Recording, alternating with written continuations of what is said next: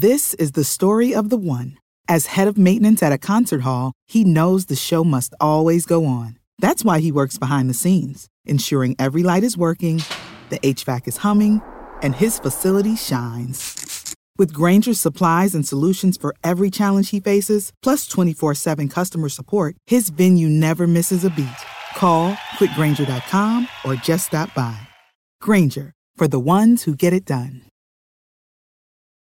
What's the easiest choice you can make? Window instead of middle seat? Picking a vendor who sends a great gift basket? Outsourcing business tasks you hate? What about selling with Shopify?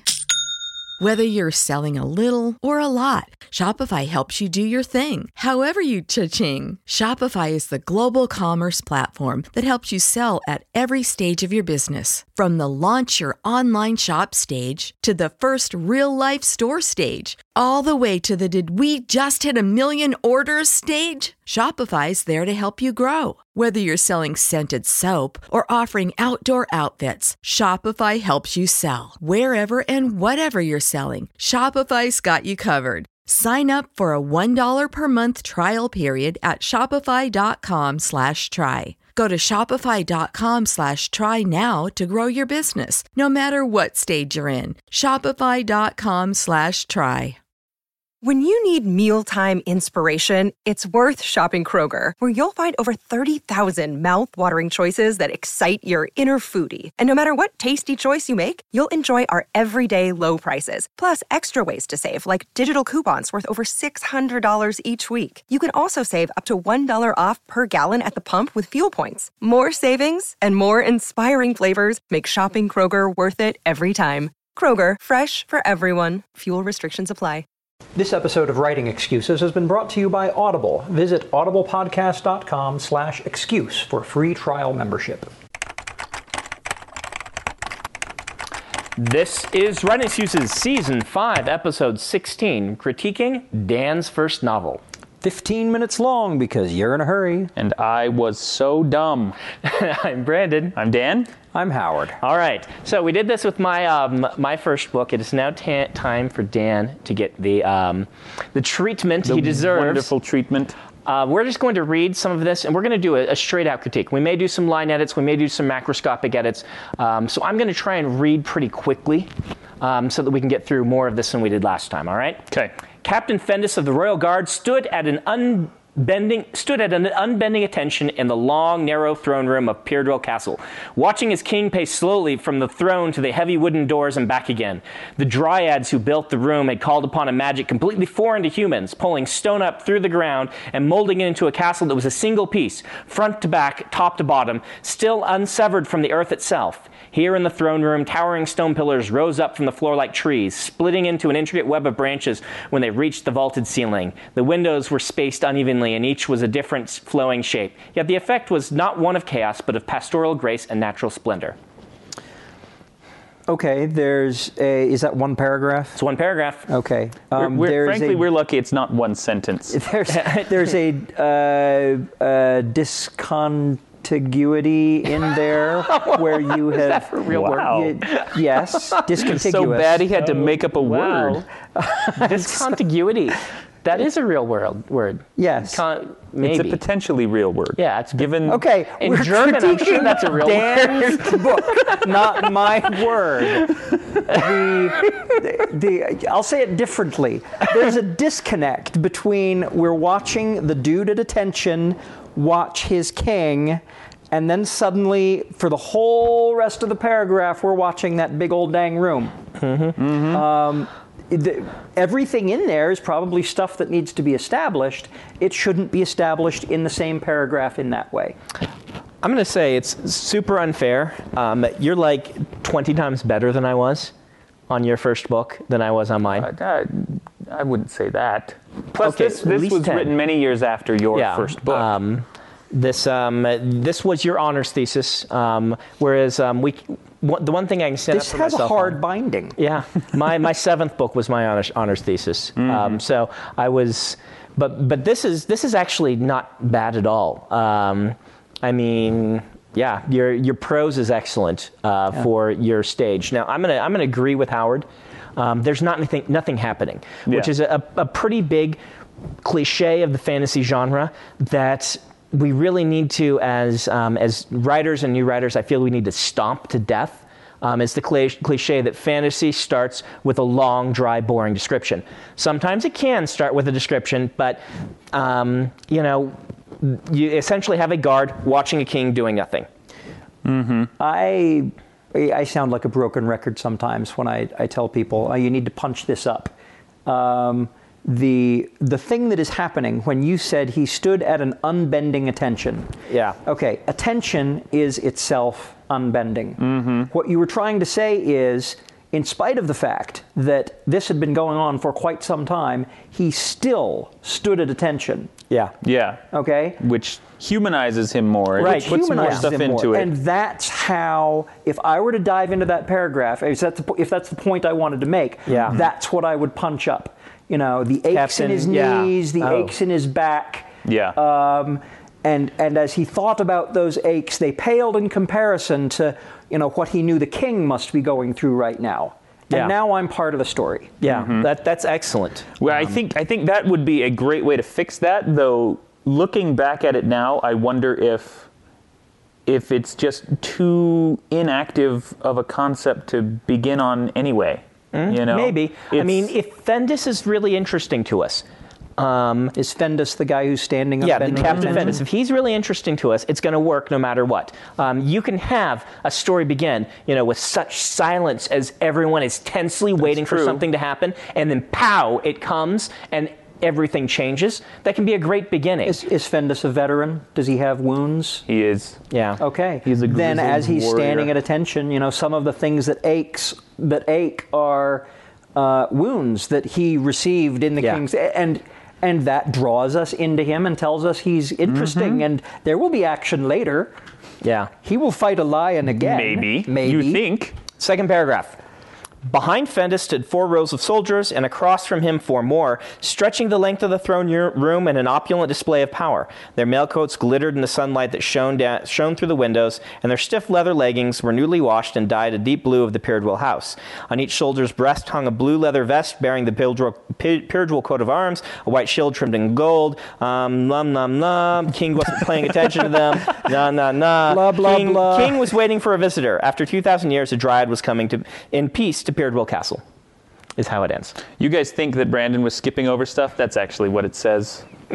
No. That's you got that past the thesis committee by sneaking the blah, blah, blahs into the middle of the paragraphs. No, I skipped things because I didn't want to go too far into stuff we had just talked about. So we get our story hook at the end of the second paragraph. Mm-hmm. Two big meaty paragraphs followed by, the king was waiting for a visitor. After 2,000 years, a dryad was coming in peace to Pyrdwell Castle. Mm-hmm. You know what? That sentence right there, after 2,000 years, a dryad was coming in peace to Pyrdwell Castle, is a great first line for a book. Yeah. Yeah, that's very good. And then you jump from there to, the king pacing back and forth nervously, and now we know why, and his guard is watching him, and now we know who our point of view character is. You flip the whole thing upside down, and you've broken record, punched it up. I'm not going to flip it upside down personally. I'm going to say I really like the Captain Fendus standing at attention, aching, and put it in his viewpoint as he waits, either nervously or what, and then end it with this sentence, but put it into his viewpoint, kind of show us a little bit more what he thinks of dryads, why he's worried, that sort of thing. You know what? Stylistically, both approaches work. Yeah. I'm not sure what the whole story is about, but I am increasingly convinced that if your first line, embedded in your first line, you need to have the promise of the whole story. Right. If this is Fendus's story and he's valiant, then him at attention is great. If the dryads are changing history, then the other is great. I don't know what works better. I do think a lot of it also depends on genre. In an epic fantasy that's going to be very long, right, you can have a hook 2 paragraphs in. That's a very small thing to get through. If you're writing a book that's supposed to be much quicker and punchier, then you would want the hook to come as soon as possible. See, like I said before, this is not nearly as dreadful as as things I'm used to seeing from new writers. This is much better. Oh. And this is really actually pretty solid. And I wouldn't mind a hook 2 paragraphs in. I just want more of a character hook. Mm-hmm. I'm less interested in this opulent room than I am in the people that are in it. And that's a common failing from new fantasy writers, is to talk about the things and not the people. Mm-hmm. This is the story of the one. As a maintenance engineer, he hears things differently. To the untrained ear, everything on his shop floor might sound fine, but he can hear gears grinding or a belt slipping. So he steps in to fix the problem at hand before it gets out of hand. And he knows Grainger's got the right product he needs to get the job done, which is music to his ears. Call, click Grainger.com, or just stop by. Grainger, for the ones who get it done. What's the easiest choice you can make? Window instead of middle seat? Picking a vendor who sends a great gift basket? Outsourcing business tasks you hate? What about selling with Shopify? Whether you're selling a little or a lot, Shopify helps you do your thing, however you cha-ching. Shopify is the global commerce platform that helps you sell at every stage of your business. From the launch your online shop stage to the first real-life store stage, all the way to the did we just hit 1 million orders stage. Shopify's there to help you grow. Whether you're selling scented soap or offering outdoor outfits, Shopify helps you sell. Wherever and whatever you're selling, Shopify's got you covered. Sign up for a $1 per month trial period at shopify.com/try. Go to shopify.com/try now to grow your business, no matter what stage you're in. Shopify.com/try. When you need mealtime inspiration, it's worth shopping Kroger, where you'll find over 30,000 mouth-watering choices that excite your inner foodie. And no matter what tasty choice you make, you'll enjoy our everyday low prices, plus extra ways to save, like digital coupons worth over $600 each week. You can also save up to $1 off per gallon at the pump with fuel points. More savings and more inspiring flavors make shopping Kroger worth it every time. Kroger, fresh for everyone. Fuel restrictions apply. All right, let's stop for our book of the week, which Howard is going to give us. Go for it. Yep. Well, last week, Emily plugged We Free Men from the Tiffany Aching series. Mm-hmm. I just finished reading I Shall Wear Midnight, which is the 4th book in the Tiffany Aching series. Okay. It is absolutely delightful. It's my favorite of those books. Terry Pratchett has this ability to make me laugh and make me cry and draw me into these characters, draw me into their story in a way that very, very few writers do. I haven't tried the Tiffany Aching books. One's sitting on my Nook right now to be read. I've heard, though, that from many readers of Terry Pratchett's work, that they think they're his finest books. I believe that. I think they are his very finest work. Anyway, so have a visit to audiblepodcast.com/excuse.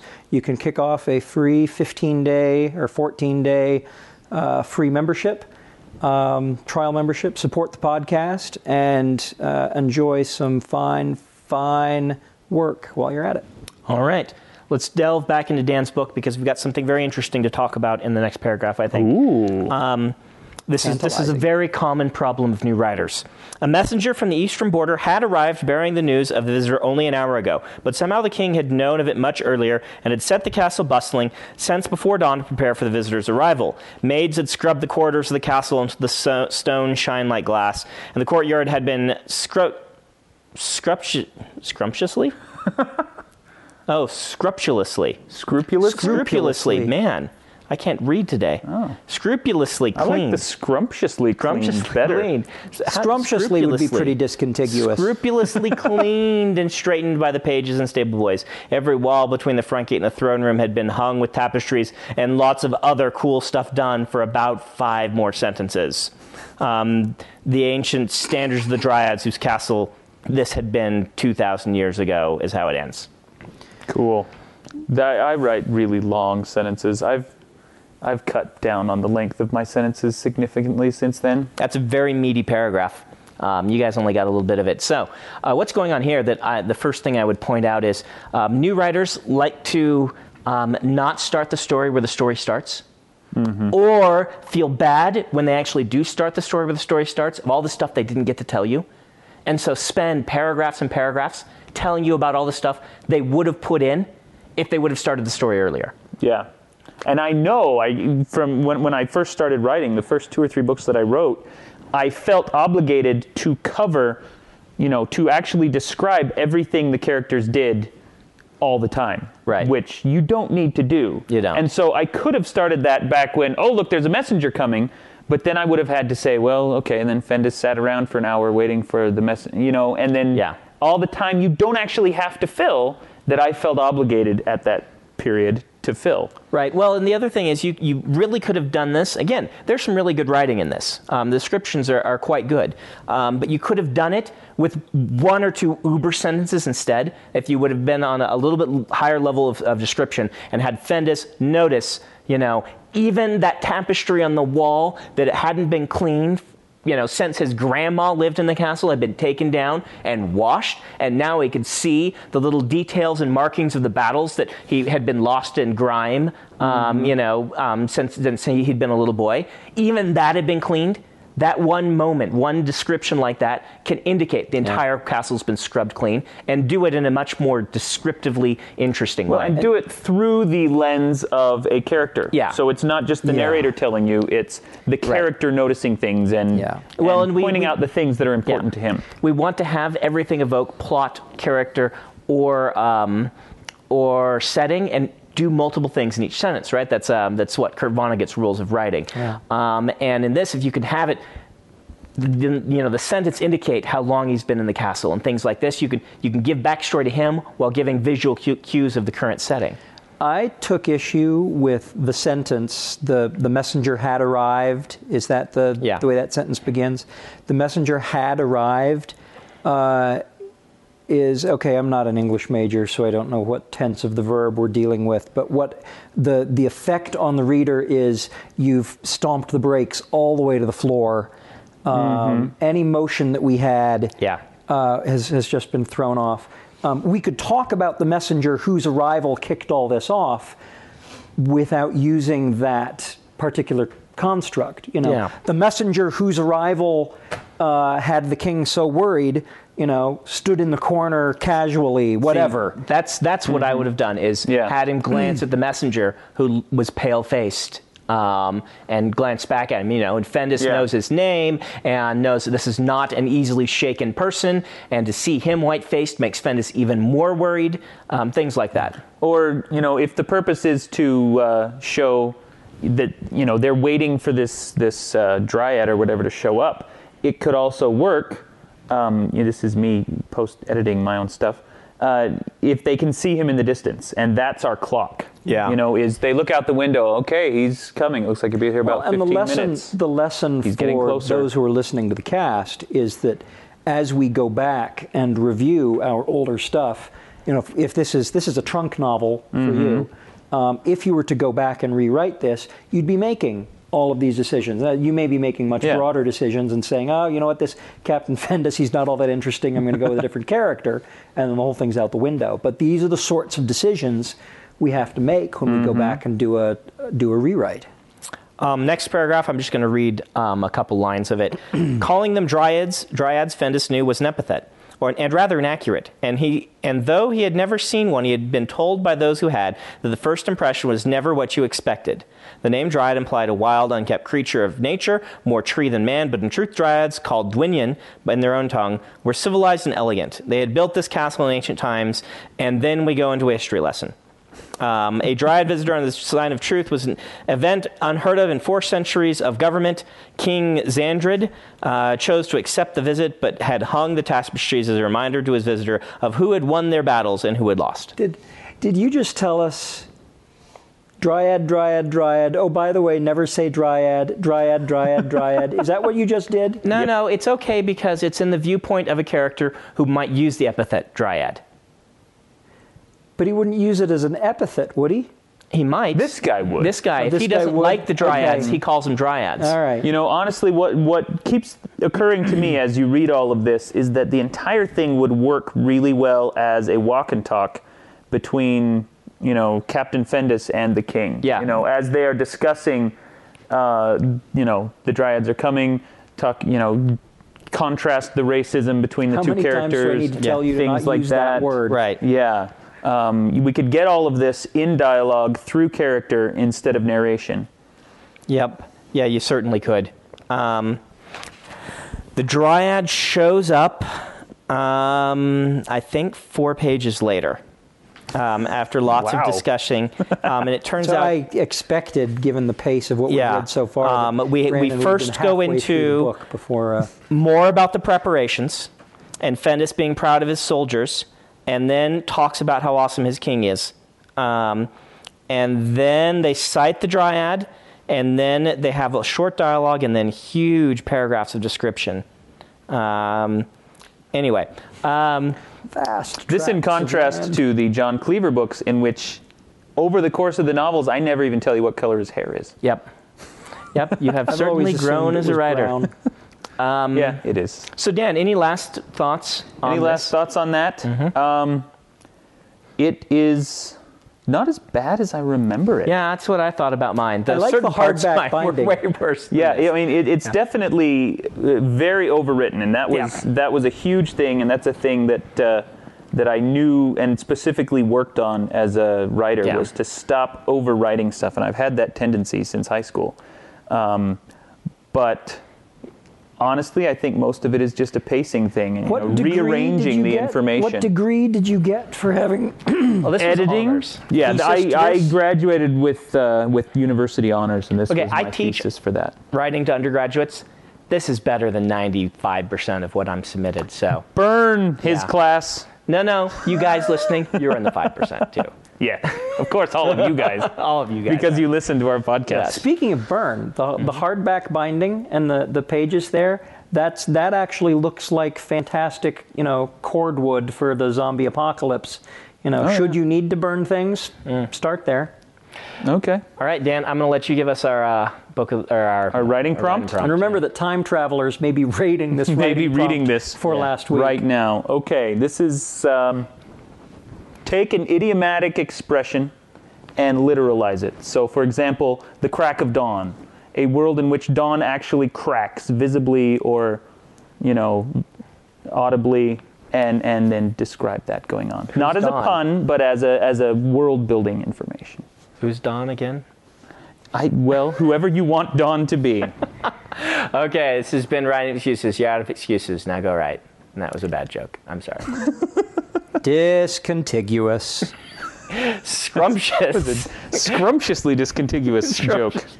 This is the story of the one. As head of maintenance at a concert hall, he knows the show must always go on. That's why he works behind the scenes, ensuring every light is working, the HVAC is humming, and his facility shines. With Grainger's supplies and solutions for every challenge he faces, plus 24/7 customer support, his venue never misses a beat. Call quickgrainger.com or just stop by. Grainger, for the ones who get it done. When you need mealtime inspiration, it's worth shopping Kroger, where you'll find over 30,000 mouth-watering choices that excite your inner foodie. And no matter what tasty choice you make, you'll enjoy our everyday low prices, plus extra ways to save, like digital coupons worth over $600 each week. You can also save up to $1 off per gallon at the pump with fuel points. More savings and more inspiring flavors make shopping Kroger worth it every time. Kroger, fresh for everyone. Fuel restrictions apply.